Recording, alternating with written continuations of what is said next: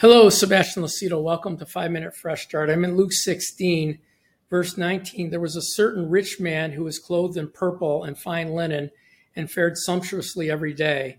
But there was a certain beggar named Lazarus, full of sores, who was laid at his gate, at the rich man's gate, desiring to be fed with the crumbs which fell from the rich man's table. Moreover, the dogs came and licked his sores. So it was that the beggar was carried by the angels to Abraham's bosom. The rich man also died and was buried. And being in torment in Hades, he lifted up his eyes and saw Abraham afar off and Lazarus in his bosom.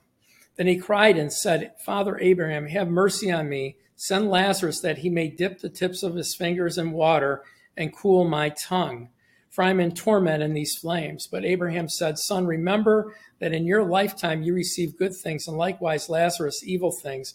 But now he is comforted, you are tormented. And besides all of this, between us and you, there is a great gulf fixed, so that those who want to pass from here to you cannot, nor those from there pass to us. Then he said, I beg you, therefore, Father, that you would send him to my father's house. I have 5 brothers, that they may testify to them, lest they also come into this place of torment. Abraham said to him, They have Moses and the prophets, let them hear them. And he said, No, Father Abraham, but if one of them went from the dead, they would repent. But he said to him, If they do not hear Moses and the prophets, neither will they be persuaded through one who rose from the dead. Amen. And so this is a really good glimpse into what happens to us after we die. I mean, this is not a parable.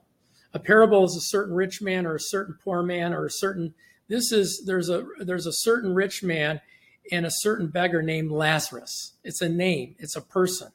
It's not a certain man. It is the man, right? And so it's not a parable. And because it's not a parable, it's a true story. So both men suffered physical death. They had funerals with family, friends, grieving, crying, lamenting over the loss of them. The rich man probably had a big, huge funeral with lots of dignitaries speaking. And the poor man probably had a state funeral. Maybe nobody showed up, right? Jesus reveals that both lives continue to live and exist in a place called hell with 2 sections or 2 compartments.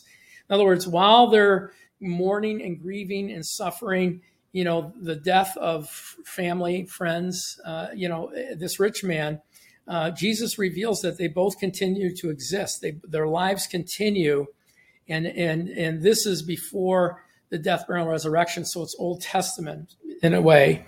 Those who had salvation or salvation accounted to them, like Isaiah, Jeremiah, Abraham, went to this place called paradise, which was one section of hell.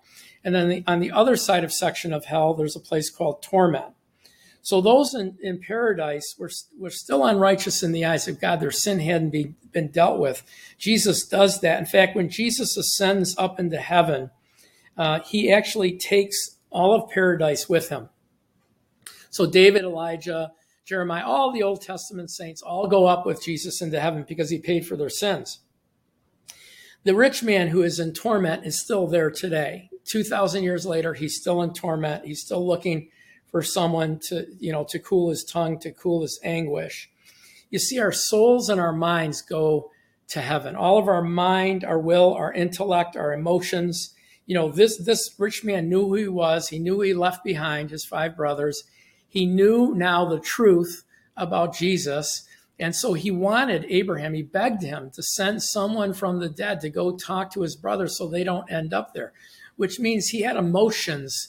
We just don't forget everything or who we were, what we did or who we live with or our life experiences when we die. We actually go to heaven.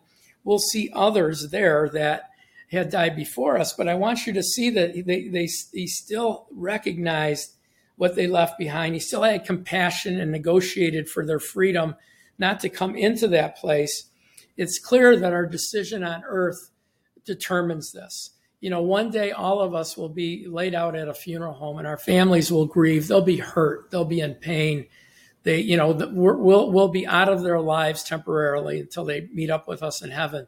But we're not going to die. Even though our lifeless body is in a casket, we're going to be somewhere. We're either going to be in heaven with Jesus or we're going to be in this same place. And by the way, this place of torment will all be thrown into the lake of fire at the end of the millennial reign of Jesus. And so it's eternal damnation, eternal pain and agony. He just wanted some temporary relief and he didn't get it. And he's still there. What a privilege we have to be born again and spirit filled. Well, I ran over a little bit today. Please pray about partnering with us. We really do need to grow our ministry. We need, I think we do a great job at producing. We need more talent to, raise our production quality, and we need to be able to fight the censors. There's a lot of things that we can do, and we need your help. So pray about giving $25 or more.